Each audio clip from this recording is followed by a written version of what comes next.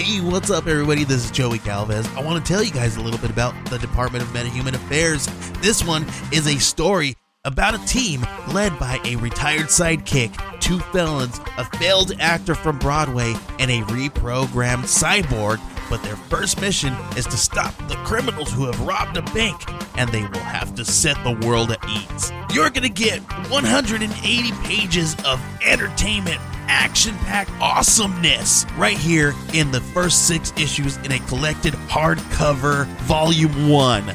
All you got to do is head on over to Kickstarter.com and type in the Department of Meta-Human Affairs or DMA and check it out right now. Okay, everybody. I have something really cool to tell you about. If you haven't heard yet about Anchor, it's the easiest way to make a podcast. Let me explain here. It's free. There are creation tools that allow you to record and edit your podcast right from your phone or computer. Anchor will distribute your podcast for you so it can be heard on Spotify, Apple Podcasts, Stitcher, and more. You can make money from your podcast with no minimum listenership. It's everything you need to make a podcast in one single place. Now, the way that you can do this is you got to download the free Anchor app or go to anchor.fm, and then you can get started. It's really fun. We just switched over recently here at All Too Real 2, and I'm enjoying it so far. So be sure to check it out and let us know what you think.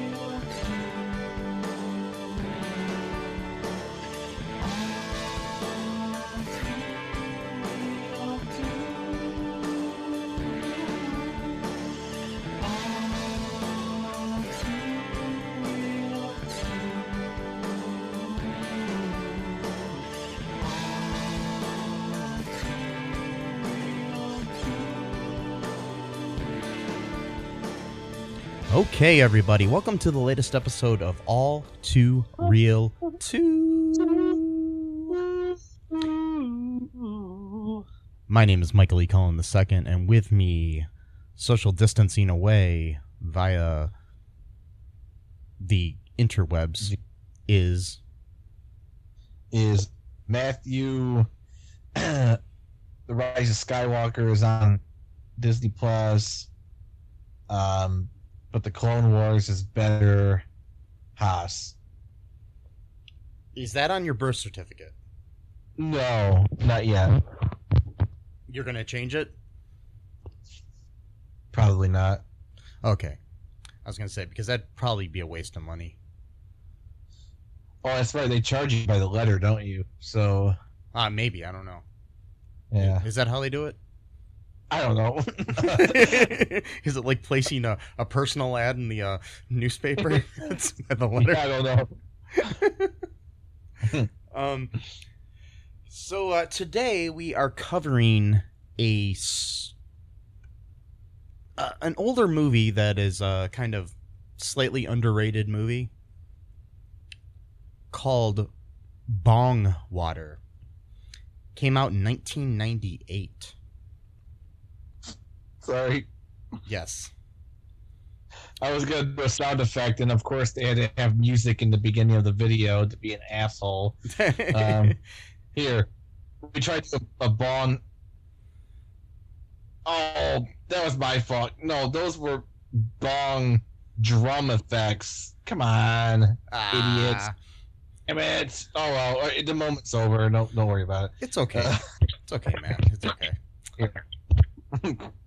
And this is a movie that stars Luke Wilson, Alicia Witt, Amy Locane, Brittany Murphy, Andy Dick, Yep. Jeremy Sisto, Jack Black, Jamie Kennedy, Scott Kahn, among others.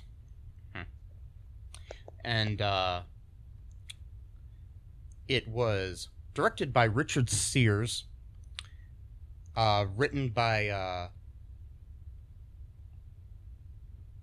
Nora McCoby, and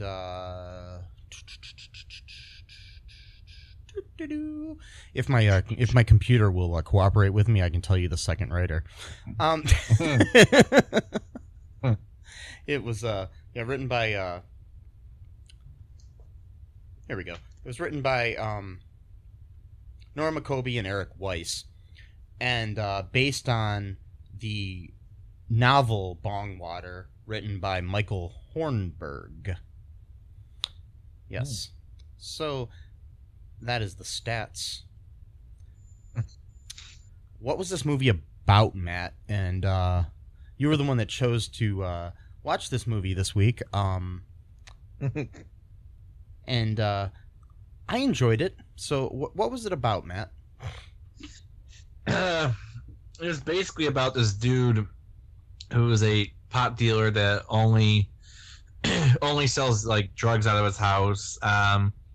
He doesn't really do much else other than that. And this woman comes over to his house one night because her friend is like passed out, and she thinks that someone sold her some bad drugs or whatever. So she thinks that Luke Wilson's character's his name is David, that he sold her something bad. And then this woman, whose name is Serena, becomes like just a regular part of this guy's life, for better or for worse, because her character is very, very volatile, or volatile type person.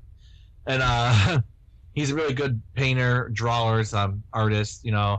She wants to get him to stop selling drugs, or just get out of just kind of in a funk. I mean, even though he's kind of like one of these guys who like pretends that he's okay by being like all nonchalant and like, oh, I don't care about anything, nothing matters, but like not like in a edgelord way, but just kind of like in a subtle way. And obviously he's kind of like in a kind of depressed funk because pretty much just like lives in his sweatpants and t-shirt or whatever.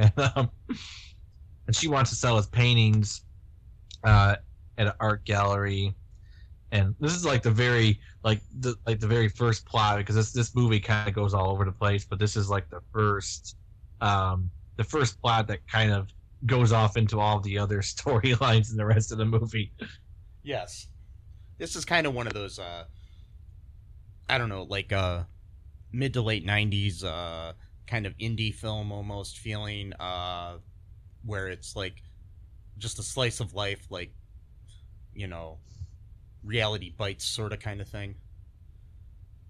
Reality bites, but that's what life is. Sorry.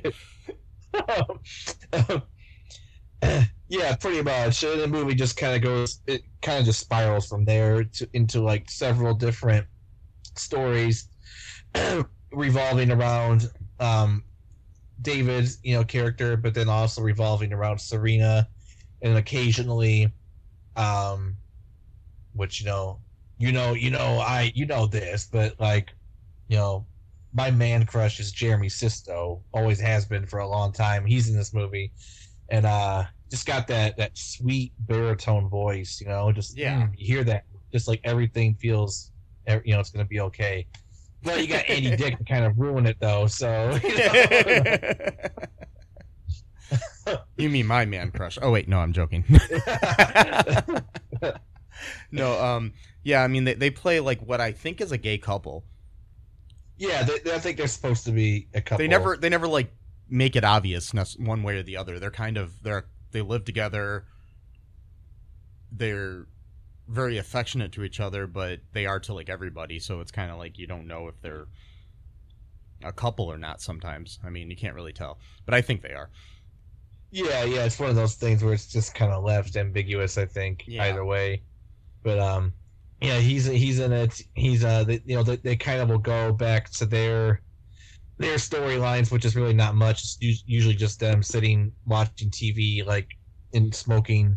Like, the people in this movie smoke way too much pot, like, to the point where it's like, you know, you get high, you stay high for a while before you need to, you know, refill or whatever. Like, and it's like scene after scene. It's like, okay, you just smoked a joint like 2 seconds ago. Like you went to another room. Now you're hitting a bomb. Like, what the hell, man? Yeah, I don't know. It's kind of it seems like way too much, but I've never smoked any, so I don't know.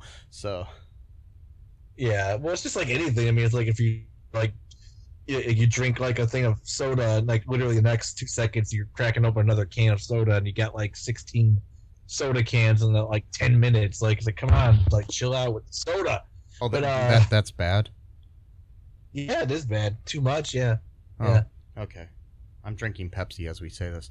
Anyways, well, that's fine as long as you don't have like 70,000 Pepsi bottles that you drank in the past hour. You should be good. Well, it was like the last 2 hours.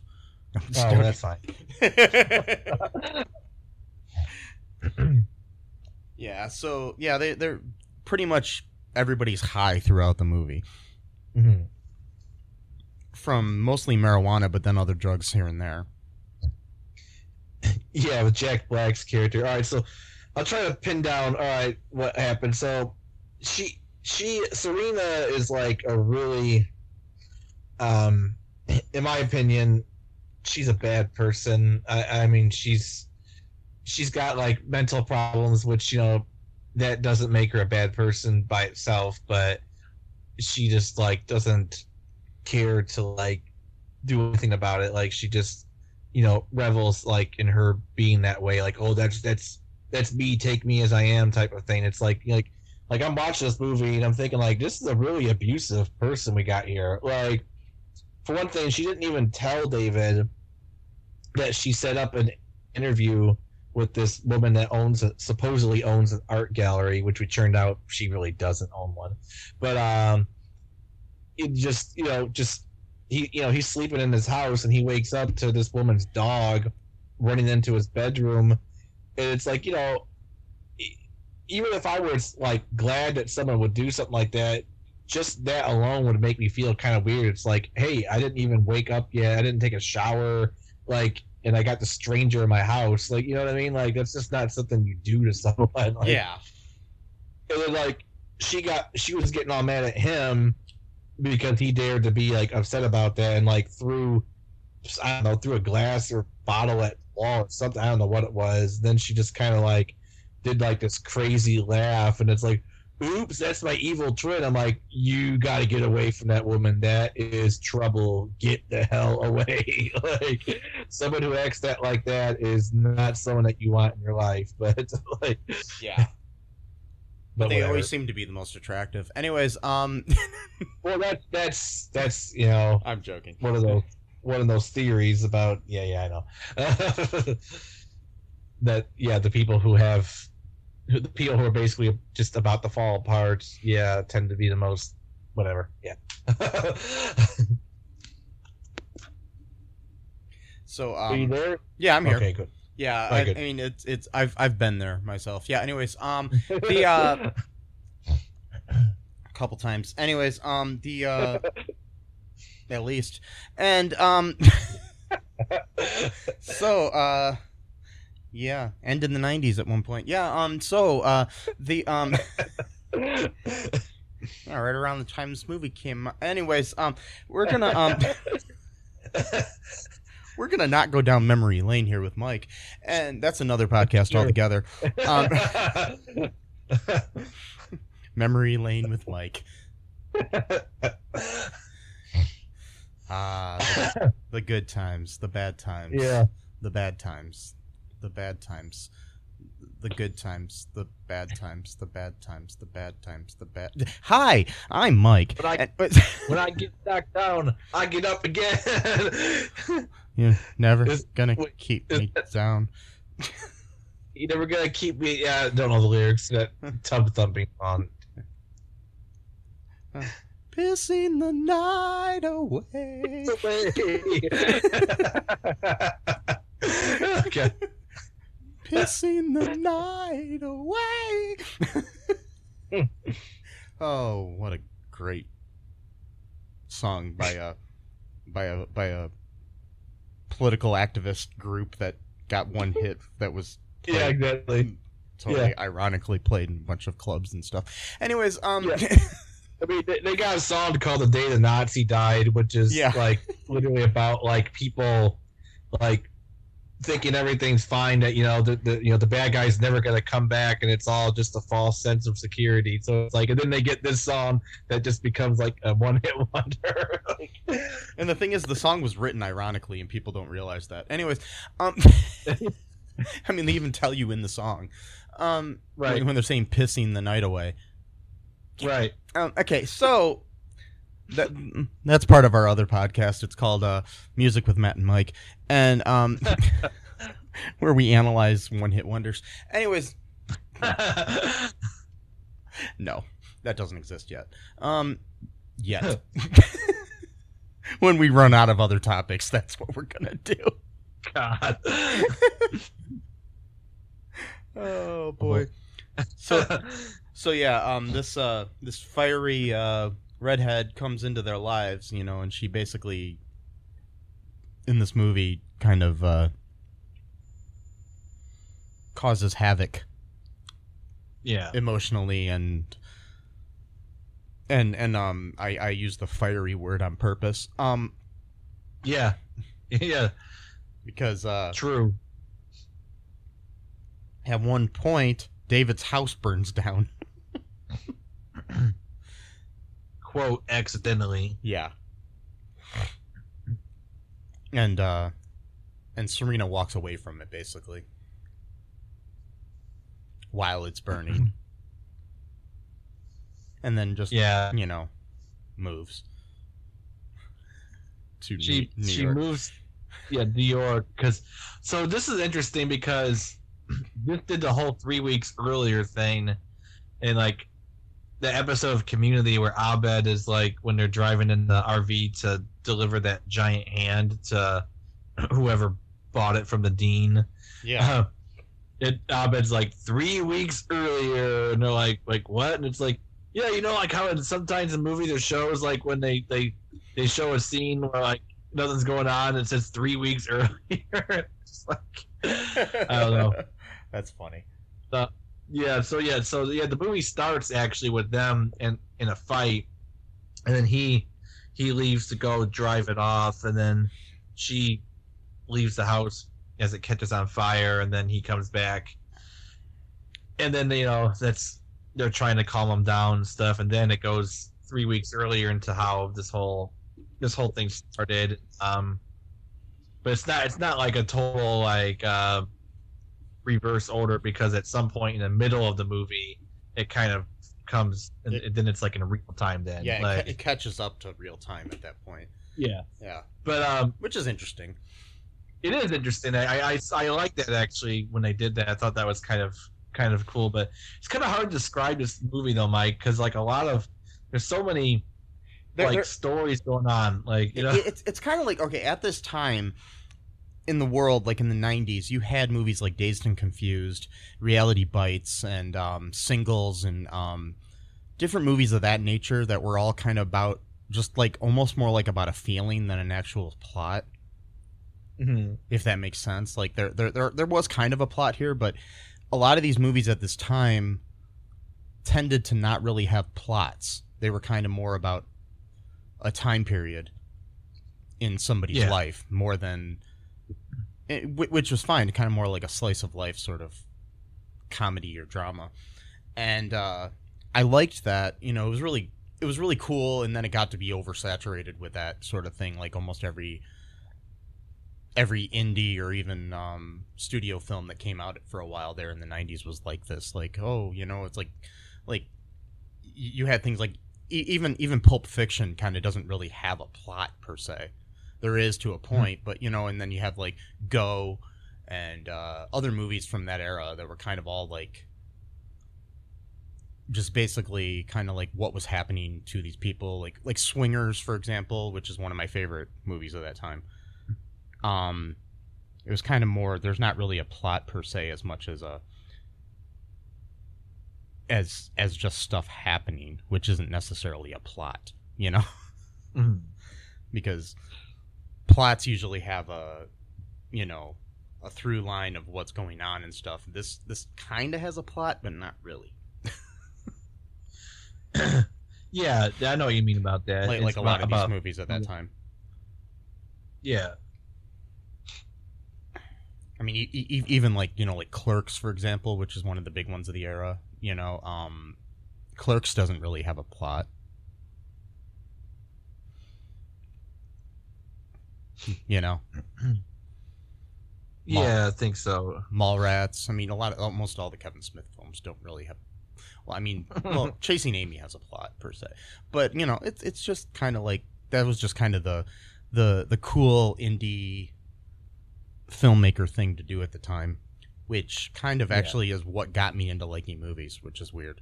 So, because I kind of preferred these movies where I kind of just got to spend some time with people and not necessarily, cared about the plot per se.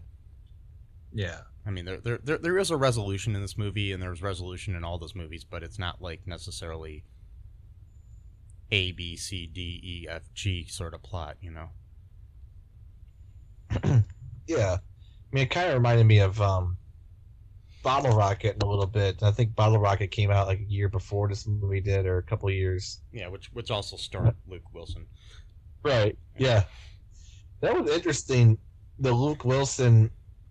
I think like I did a little inception on myself, because I had watched Stargirl a couple times. And Luke Wilson's in that movie, and that TV may show. have been TV show. That may have been what eventually got me thinking about Bondwater, like a movie to watch that was kind of funny but kind of quirky and stuff like that. I could have brainwashed myself into thinking of this movie. Yeah. I like Luke Wilson. I think it's like Owen got like most of the.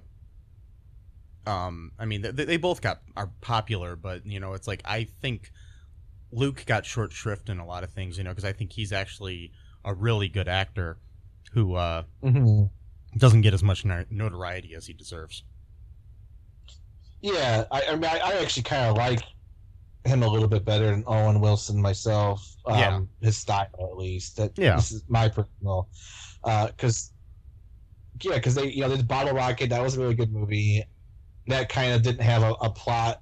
I mean, it had some plot, but it was kind of one of those things where it kind of felt like a feeling for the most part, and there was some mission that they had to do in the movie that kind of kept them on track. I mean, this movie's got it a little bit because David needs to go to this place to buy more weed to sell, so that's kind of a mission he has to accomplish. He's got to buy more weed, otherwise he's going to be fresh out and can't do business anymore. So, yeah.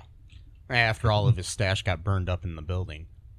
I mean, that's right. Yeah, that's why he ran out. Yeah, because she burned his house down by quote accident. Yeah, but I'm not even sure about that. But so yeah, basically he goes on to this at one point while we have things going on over in New York with Serena.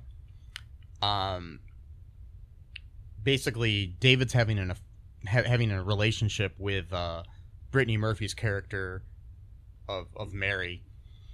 And at one point, he takes her up to meet this guy, Devlin, to get drugs. Played by Jack Black. in very Jack Black Tenacious D style. Yeah. Kyle Gass is actually in the movie as well, the other member of Tenacious D. And in those scenes, and you get to hear some nice little music numbers by Jack. So we got that going on. Do you want to take a quick break here, and then we'll talk more about what happens with Jack Black? That way we can get people kind of on suspense to find out. Sure. We'll be right back, folks. Hey, folks, this is Michael E. Cullen II from the podcast that you're listening to right now, along with Matthew Haas. We just wanted to tell you about our great podcast called Super. It's called All Too Real. And on that show, what do we do, Matt? we watch biopics, and then we talk about whether or not the movie matched up with the real story or not. So it was a lot more exciting than that, though. Yeah. So we analyze the real story and the real story. Get it? Get it? Real. You know? Yeah, they're spelled differently, folks. You can guess which one I said which way. Uh-huh. Anyways, so sometimes we have guests, sometimes we don't. But we talk about great movies like Shattered Glass and The Social Network and Futile and Stupid Gesture, among others. Those are some of the ones that we've covered so far, and we're going to cover a lot more. So please subscribe on Stitcher, Apple Podcasts, Google Podcasts, wherever you find your great, fun podcasts. And be sure to share it with your friends. Do it. And make sure you're not afraid to get all too real. Bye-bye. And we are back. So, so at this point in the movie, Mary and David go to see Jack Black's character of Devlin. And what happens there, Matt? Well, I'll explain what happens in the song. Ring ding ding ding, ring ding ding, ring ding ding ding. I am Devlin, and I play guitar and I sing. Yeah, that's my bad impersonation of Tenacious D. But this is interesting because this is before, like, this was like '97 when they made this movie, right? Yeah. And this was like the very beginning stages of like Jack Black doing like this really cool like acoustic guitar rock music. Like, so this is probably like the first recordings we have of Jack Black like doing this type of music. Yeah, possibly. I'm trying to remember when he started Tenacious D. Because, I mean, obviously he knew Kyle Gass at that point because Kyle's in the movie. Right. I doubt this is where they met. Yeah, no, they did. They met on set. And then Jack Black was doing this music, and Kyle's like, "Oh man, I want to start a band with this guy and do this kind of music." That's what happened, Mike. Come on. According to Wikipedia, Tenacious D started in 1994. Oh, well, fuck off. Okay, well, guess what? I am Jack Black, and I'm going to sing you a song. Yeah. Okay. Anyway, continue. Yeah. Then we have. So basically, what we have here is that they go on this. What is basically they meet up with Devlin, and it turns out to be like a spiritual retreat in the woods. They end up all taking LSD when they're sitting around a campfire. Mary basically goes off with Devlin and leaves David behind. Where David starts hallucinating his mother, who brings him lunch and board games and stuff. Right. Yeah, played by Patricia. Patricia Wedding plays the mom. Yeah. Word up. Yep. So yeah, and then so basically then they go back, and basically throughout the thing, I mean, it seems like Mary's basically kind of like horny and falls for Devlin. Mm-hmm. So that kind of ends that relationship there. And pretty much. Yeah. Then while that's going on over in New York, this one character that we haven't really talked about, we did a little bit. The character who Jen, who was kind of messed up, and that's how Serena got into their lives, because they were friends. She goes off to New York to hang out with Serena. And they go to some party where Serena is date raped.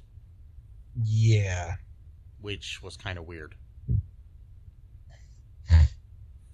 That was really scene. I'm not sure what the writers are trying to say with that. You know, it was like, I mean, it was basically like kind of a weird thing because she never really tells anybody about it.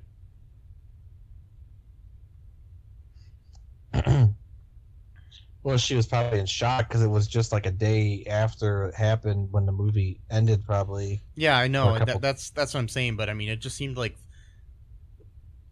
it. I'm just trying to figure out the point of it in the movie, like what the message was. Because you don't just throw something like a date rape in a movie for no reason.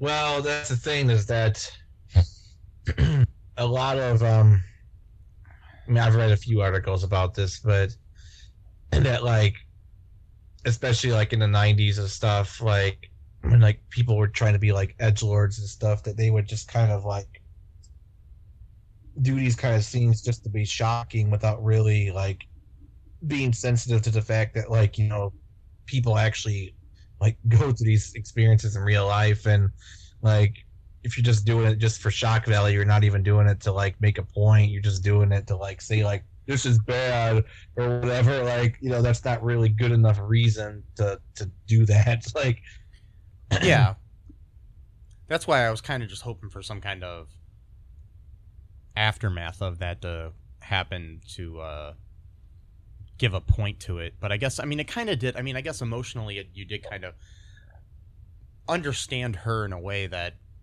it wasn't like necessarily misogynistic or anything. I mean, and it wasn't trying to, but it wasn't like really woke either, if that make, you know, it was kind of just there. It was 97. I mean, yeah. It was not, yeah, it was before that era.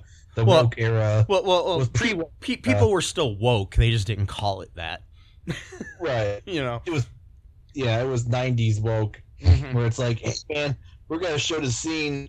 Well, I think the point may have been, again, just to show like how dangerous her life was at that point, because she went to New York. Because we forgot to say why she went to New York in the first place. Oh yeah, it was with Jamie Kennedy's character, I think, right? Yeah, who was some kind of crazy musician, sitar player or something, who was it a sitar? Yeah, who was like a devil worshipping LSD taking guy,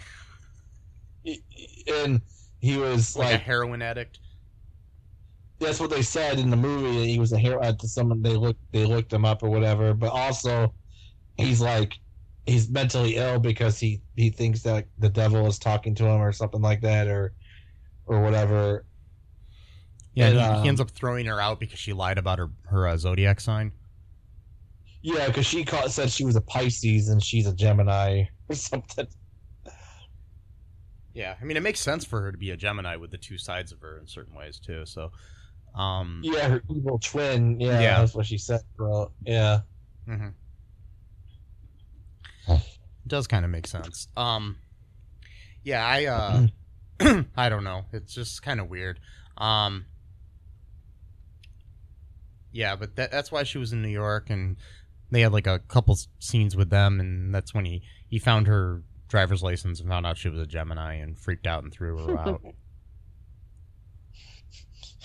And then she meets Scott Caan's character at some bar. Dude. It was like some diner or bar or whatever, and then he takes her back to his apartment, which is just basically he's squatting somewhere. He's like in like a sewers or something. Like they had to climb down. Yeah. Like I was expecting Splinter and the Turtles to come out and Right. Yeah, exactly. So yeah, I don't know. I think that whole thing could have just been showing like how scary it is for someone to like live in a big city like that when like they're all alone and like they don't have any resources that like pretty much anyone can like prey upon them, because there's just like so many people that can just like tell that you're like, you know, a fresh fish, like you're new there, yeah, you know, and like they take advantage of your vulnerabilities and stuff. Yeah. And then maybe that was just like crescendoed with the whole date rape, you know. Yeah, I think so, because she was like, but she was calling all the people back in Portland, like trying to, to get in contact with them again, but not really trying to sound like she needed help, but just like hoping someone would pick up and talk to her so she can like, because that whole thing with her getting Jen to come to hang out with her was pretty much just a ploy to go back home. It was like manipulating trying to get Jen to pay for her plane ticket back. Yeah. Which she ends up doing, which is good. Yeah. Yeah, and then once she gets back, David sleeps with Jen. Right. Which that kind of came out of nowhere. Yeah, that was a weird. I'll tell you what, though, I think Jen and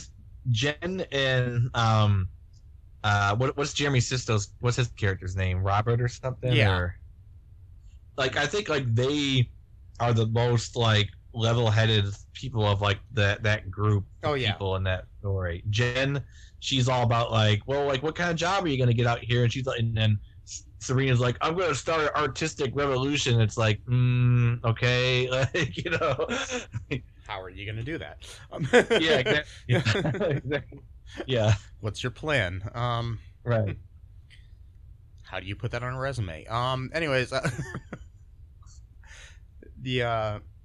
and basically she's staying with Jen, and basically David and Jen come back and have sex. She climbs out the window before that happens. Serena, that is. Yeah. So, yeah. Then there's like an 80s party. Yeah.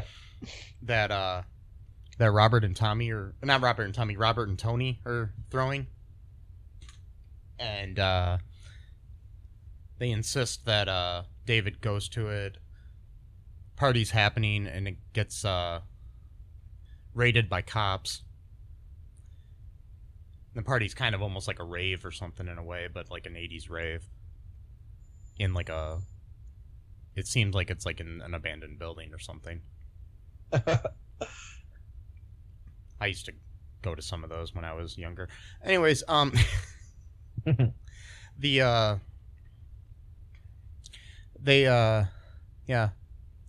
And then the movie basically ends with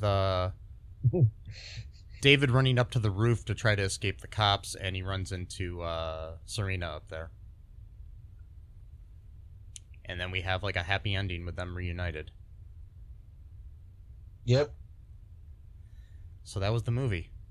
Spawn water. That's... Yes.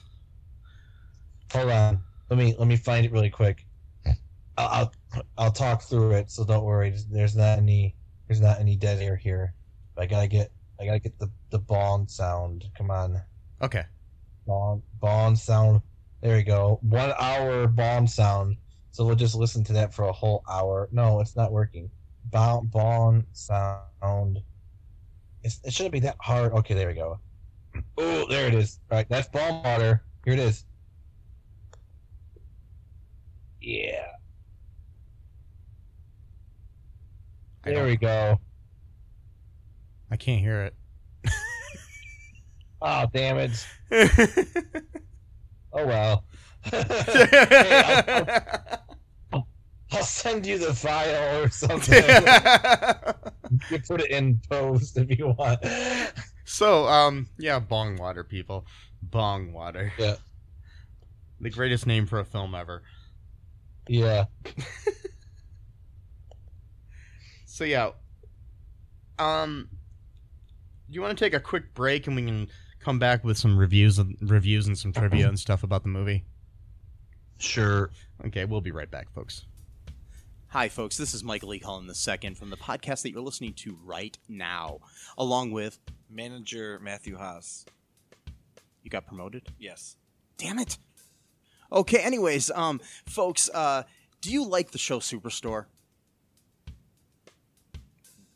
I don't know. I asked the folks and nobody's answering me. Because they're not here. Oh, but we love damn it. Yeah, we love it, though. Okay, folks, if you like it as much as we do, you're really going to like the Super Story podcast, which is a podcast where Matthew and I go episode by episode and give our little opinions and thoughts on it. Sometimes we have guests, sometimes we don't. Just depends on how we're feeling. Yeah. And, so if you like this podcast and like our little crazy banter, then you should definitely check this out. Or I might get sad. And when I get sad, it gets pretty sad. yeah, So I can't deal with him when he's sad. no one can really. So Yeah. So check out Super Story Podcast right here where you get this podcast, Super Story Podcast. And we are bong water back. Yep. I don't know what that was. Anyways, sorry folks, I'm not as funny as I normally am. Anyways, so not that I'm ever funny. So little bit of trivia. I've only got a couple things on trivia here for this movie.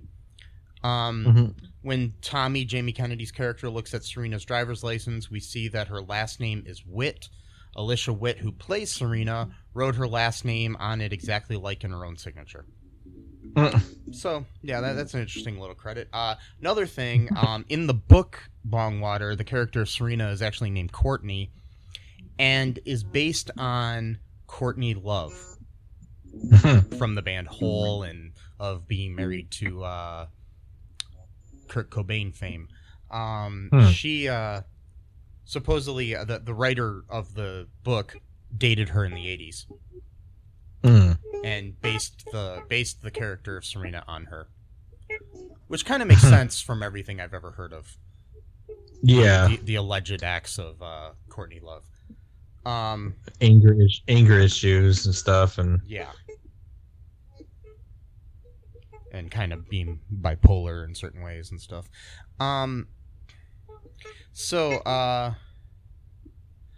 Yeah, that's the trivia that I have for that. Not much. You want me to read a couple of Internet Movie Database reviews of this film, Matt? sure. Okay, so I got one from Rockin' Rollin' Core back on February 2nd of 2012. They wrote Cult Classic. The title notwithstanding, this drug-laden laugh trip is more reality bites than Up in Smoke.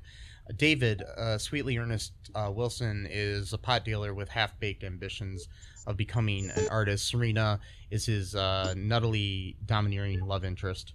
Though the pair's lack of real chemistry makes the cuddly ending feel kind of tacked on, the hysterical drug buddy performances of Brittany Murphy, Andy Dick, and Jack Black really make this joint roll. See what they did there? Yep. Yep. This is a fast-paced, broad comedy. It requires some patience. You got to sit back and let it envelop you. Let life slow down and enjoy the quirkiness and absurdity of the plot and characters. I still argue it doesn't really have a plot, but that's just me. Anyways, let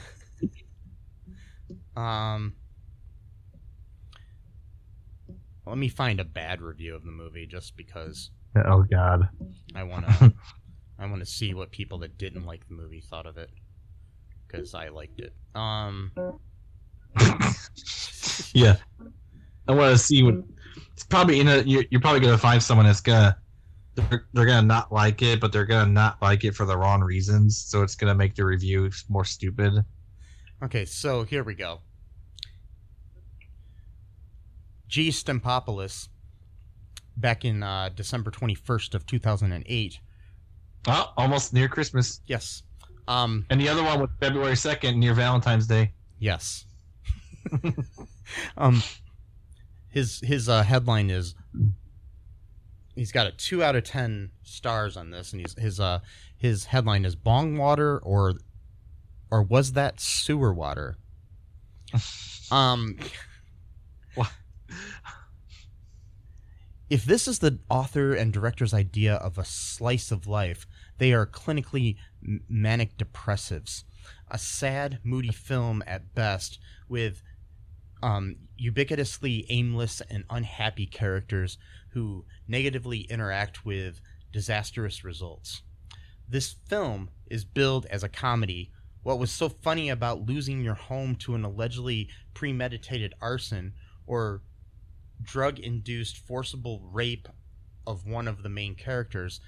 Is this art imitating life? Jack Black was mildly amusing as the mountain man weed farmer. However, even this segment of the film was rife with pathos. What was the point of living in the middle of nowhere with an entourage if Black's character was so paranoid?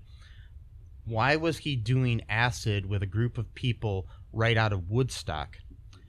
Is there no end to disconnected relationships, a plotless script, and scene transitions lacking any cohesiveness or logical chronology? That's their little, yeah. So I don't know. They have some good points, but I still don't, But that was the point, though. I'm pretty sure that they did that on purpose. Like, I don't think they were trying to, I mean, it's one thing to criticize someone for what they're trying to do, but they don't succeed at doing that. But if that is what they were trying to do, then it's like, okay, like, Yeah, I mean, it's one thing if you're trying to make Star Wars, The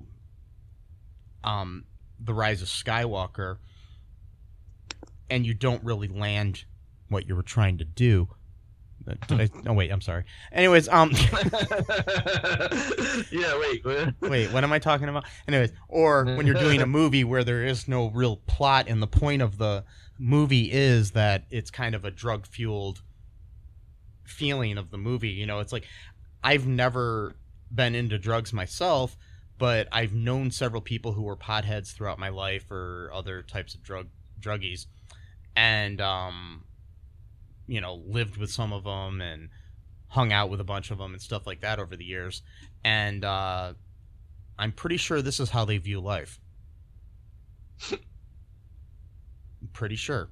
Not all of them, but some of them, They kind of just have like life is kind of non-chronological, kind of just, there's no point to things. There is no plot to life. It's kind of just there. Right. Yeah. Right. I mean, if you're doing it all the time, I mean, yeah, I've smoked pot a few times in my life. It's nice, but like, I can't imagine doing it all day long, every single day. I mean, I wouldn't get anything done ever. Like, yeah. You'd be surprised. Some of the people that I know that do the most are kind of high all the time. Like Kevin Smith, for example, or somebody, it's kind of, yeah. Yeah. They,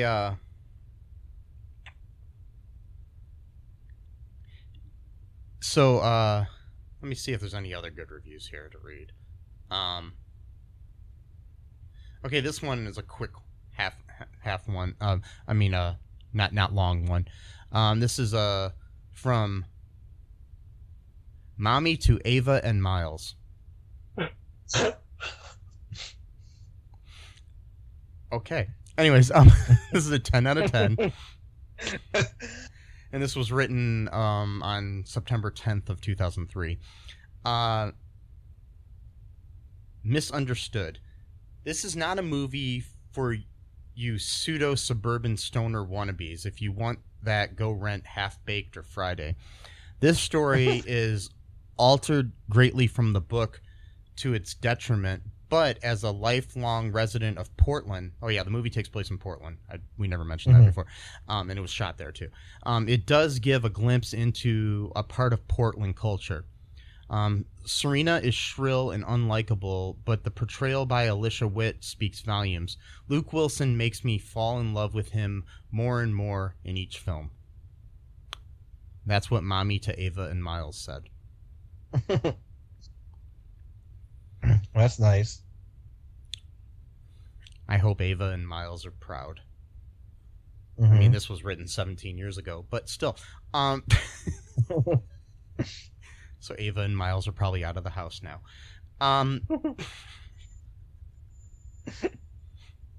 And hopefully they don't call her Mommy still. Or maybe she changed her name since. I mean, maybe her name wasn't that originally, and then she changed the name, and then that. You know what I mean? Like she didn't have kids then, and now she does. Yeah. So maybe like if you change your name on those things, it just kind of reflects like the recent changes you made. I don't know. How that I works, don't know but- either. But that could be.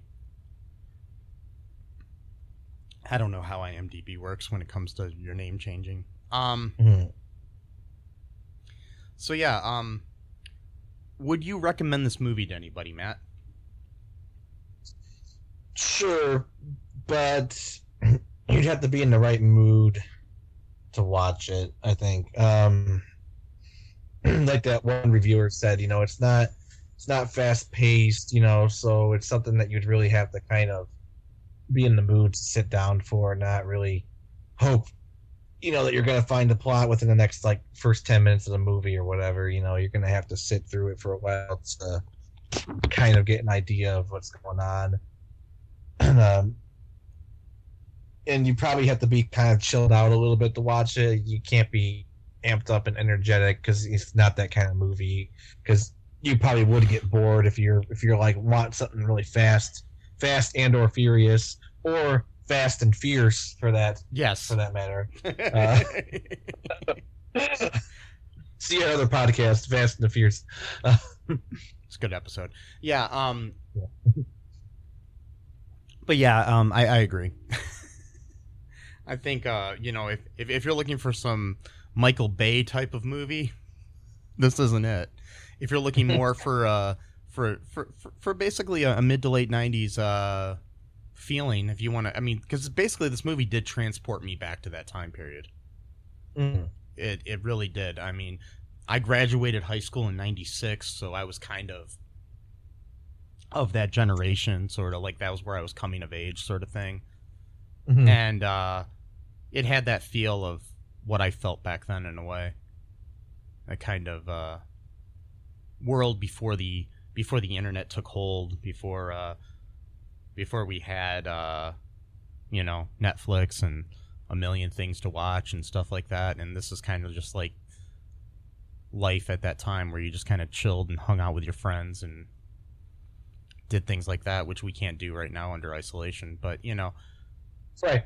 But the thing is, it kind of reminded me of like life, in that way. I didn't graduate until 2002, but I was alive during that time, and just watched this movie too. I'm just thinking like, these people got along fine without the internet. The internet was around back then, but it wasn't like not everyone had it, and type of thing. But it was still dial up for the most part, and dial up. But like you just called someone if you wanted to talk to them, and then you weren't spending hours online.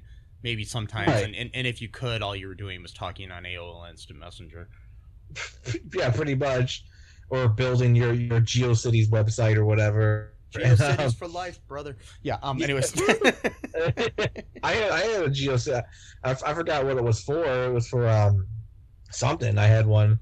I think it was for like my first band or something like that. Like I had one with all my poetry on it. Oh, cool. Yeah. I wish I could remember what it was and see if it's on the Wayback Machine so I could look at it or something, I don't know about that, because I had one for Netscape that was for my first band, not GeoCities. Mm-hmm. It was Netscape, and I've been looking for that for years, and way back it's gone. It's not there anymore. I'm like, damn it. That sucks. Yeah. Yeah. I just know I lost a lot of my poetry. It got stolen from me, unfortunately. So shit. I had it all saved on an external hard drive, and then my apartment got broken into, and it was stolen. So, yeah, that sucked. Yeah. But c'est la vie. That is life. See, that happens. At least my whole house didn't get burned down like David's in the movie. Yeah. Yeah, exactly. If he had any, he got all of his paintings probably destroyed and stuff too. That just sucks. Probably that's what he said when he's like, all my drawings were there, when he got back home. But yeah, like I'm just saying though, it's like, like we're so used to the internet and stuff just like being like almost like it's a necessity, like you have to have it, and it's like, no, we were fine without it. I mean, yeah, it's cool to have and stuff, but it's like it's weird too, because I noticed that like in these old movies and stuff, like where someone's calling, someone else or whatever, they eventually give up and they do something else. Nowadays, you can't even have a scene like that in the movie, because if the person knows you're online and they're like, I see you, I know you're there, and it's like, and stuff like that, and it's like it's a whole new dynamic then, because it's like, a lot harder to avoid people. It is, but it's also harder for the person who's being avoided. It's like it'd be like the equivalent of like someone standing outside someone's house and you're calling the person from like a cell phone, and you see that person like sitting on the couch and you could hear their phone ring and they're not picking up, and it's like, I know you hear your fucking phone ringing. Yeah. That's like a weird stalker movie right there. But like, if you think about it, a lot of horror films and stuff from back in the day could easily be solved right now. It's like yeah, my as long as you have reception, it's like, yeah, so there's this guy in a hockey mask chasing me. Right. You just pick up your cell phone and call that and let everybody know, and then eventually Jason's arrested. Right. Exactly. There you go. That's the end of the movie. Yep. Jason on lockdown. Yeah. I mean, but it's just, there's a lot of things that are changed now. It's like the whole like the killer's inside the house. The phone calls coming from within the house. Yeah, well, right. That's easy to do because you have a cell phone, and exactly. Yeah. I remember Scream, was it Scream, I think it was, where she was really clever and she actually dialed 911 on the computer, which would be like the equivalent of sending like a text to 911, but that was like a dial-up computer back then, Yeah. Which I thought that was really kind of clever of her to do that. Not make a noise. Although I guess you could hear, because those keyboards were really loud back then, so you could probably hear like those type, clicky keyboards. Yeah. Yeah. Anyways, yeah, I mean, I think this movie, though, I would recommend it. I'd put it up there. I mean, I don't know if it's as good as the movies that I've mentioned, like Clerks and Dazed and Confused and Reality Bites and stuff like that of the time. But it's a good watch, and if you grew up in that era like I did, and you want to kind of feel like you're back in that time, it's a good thing. I mean, I have just some issues with it. The date rape thing, I'm just trying to still analyze and figure out. I think I've come to terms with it, but it's just that just kind of came out of nowhere to me. Through the rest of the movie, it was kind of like just in there for, I don't know. Maybe it's in the book and that's why they put it in there, and maybe there's more scenes that were in the book that they cut out that would have made more sense and thematically fit in better. Well, Courtney Love did say that she was raped by, I think it was like a music producer or something. And I think that guy who was throwing that party was supposed to be like music guy, so that could have been. I mean, if you're taking reality and putting it in there, but that sometimes when you're turning reality into art, and you're looking for some kind of point in there. I mean, which I don't know if they were necessarily. It's like you gotta kind of have some kind of something to back it up. But I did enjoy the movie. I just think that a few tweaks here and there could have made it better. Just like some more explanation to that, a couple of more development in certain characters, but other than that, I mean, but there's only so much you can fit into like an hour and a half movie. Right, especially this movie when there's like three different subplots going on at the same time. I mean, at the same time, there wasn't enough and there was too much at the same time, it was like... Right, yeah, exactly. That's exactly how I felt about it at times, where I'm like, this movie's kind of long, but not a lot has happened in it. Like, yeah. But I still enjoyed it. I mean, I like those slice of life, kind of comedies and dramas and stuff. And I mean, that's kind of what I'm going for myself and what I'm writing lately. I do have certain ones that I'm obviously aren't like that, but you know, that's what I'm writing lately with the stuff I've kind of come up with. But anyways, that's life and slices. That's life. Yeah, life in slices, like pizza Yes. slices. Yes, Pizza. pizza with some life Nice. cereal sprinkled on top. No. I had pizza earlier with olives on it, green olives on it. Yeah, It was good, actually. huh? I'm not a big. I like. I'm not a what's big that? olive guy. I don't really like olives. Either am I, but for some reason, it's got to be green olives though on pizza. And most people like black olives on pizza if they do olives, but I like the green ones because they're salty and it kind of adds. I like weird stuff on pizza though. I mean, I was putting stuff like feta cheese and like broccoli on pizza like way before that. Here I am sounding like some hipster. I was putting weird stuff on pizza before it was cool, man. You Ooh, heard it I'm here. sorry. You heard it here first, folks. Matt was cool before it was cool. Yeah, man. But did you see the angry video game video? Wait, sorry, angry video game nerd video where it was like an old video that they had uploaded recently, where they were trying all of the weird pizza toppings that were mentioned in the Teenage Mutant Ninja Turtles cartoons. No, Oh God, I might have to I watch didn't- that.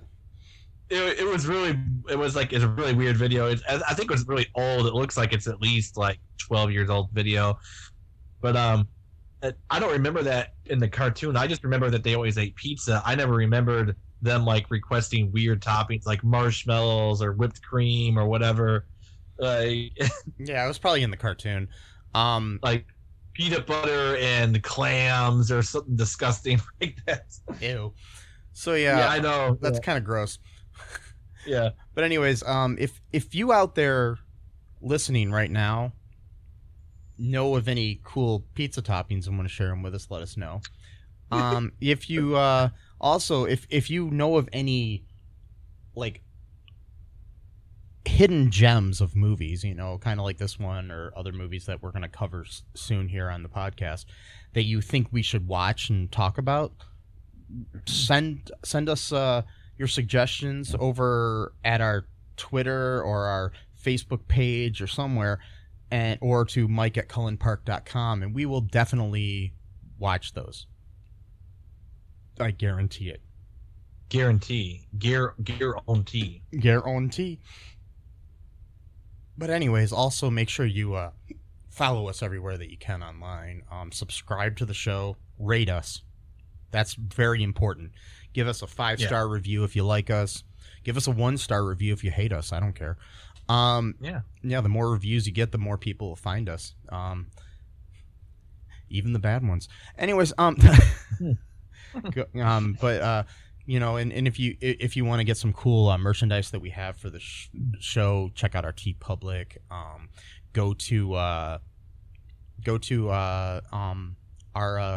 Patreon as well, and we can get some cool things. You know, right there, that's the easiest way to give us suggestions of things to do on the show. We'll do whatever you want if you pay us. What? Within reason. They have to be legal. Yeah. And not too embarrassing. And and by whatever you want, I mean we'll talk about whatever movie you want us to talk about or something. Yeah. You got to be very clear with these people. Yes. And no, we're not going to talk about Deep Throat or something. You know, we're not going to talk about porn. Or snuff films or Faces of Death or anything like that. No, I'm just giving you examples of things not to suggest to us. Yeah. We're talking about things like, you know, like bong water. That's what we'd rather talk about. Like Bong Water Part 2 or what? No, they never made a sequel. Bong Water 2, Electric Boogaloo. Bong Water 2, even bongier. Bong harder. Oh God. Oh, that reminded me too. They actually were watching porn in the movie at one point. Mm-hmm. Robert and Tony. Yeah. So there's that. Yeah, I don't know why it just reminded me of that. So if you're on the fence about watching the movie and that throws you over the fence, there you go. Yeah, if you're into like gay porn that looks like it was intentionally made for the movie itself, then there you go. Indeed. Okay, folks. Well, I think that's all we've got for this week. Anything else, Matt, before we go? Yeah, just maybe just look out for my my page, the Matthew Haas music page. It's like there's like a picture of me kind of like photoshopped to look like a superhero, like a cartoon figure. I uploaded some music recently with just like some video clips, kind of like the movie, just sort of like the video clips really aren't meant to have like a theme. It's more of just like a feeling type of thing. Just so there's no real. So don't criticize me for it not making sense, because it's not really supposed to make sense. Just kind of supposed to accompany the music, because kind of just washes over you. Well, yeah, because I'm thinking, I don't know, like if I want people to check my stuff out, I'm not going to just upload 40 minutes of music and then with just a black screen, like, my music is so good that you should be willing to just stare at a black screen the whole time. Like, no. So, try to make it. That's how I listen to all of my music. Anyways, no, but yeah, I'll put a link to that, to Matt's Facebook page in our show notes for this episode. So make sure you click on that. Yeah, and I'll probably do another one sometime soon, but I'm not gonna set a date this time because I had some technical difficulties last week. So I'm gonna make sure I actually make the second file and have it uploaded before I even announce that I'm gonna be doing it again. So yeah, just go. I'm gonna link the Facebook page. Make sure you like it and look for updates on there. And then when Matt posts any videos of any kind or any audio of any kind, it'll be right there for you to listen to or watch or both. Cool. And let it wash over you like a bath. Yeah. I have no idea what I'm talking about. I'm tired. Anyways, so hope you all have a good evening, folks, and make sure you don't forget to subscribe and all that good stuff, and make sure you bong your water. Bye-bye. Thanks for listening to All Too Real 2 podcast, a Cullen Park production. Produced and edited by Michael E. Cullen II. Music by Matthew Haas. Subscribe and share the show. Visit us at cullenpark.com.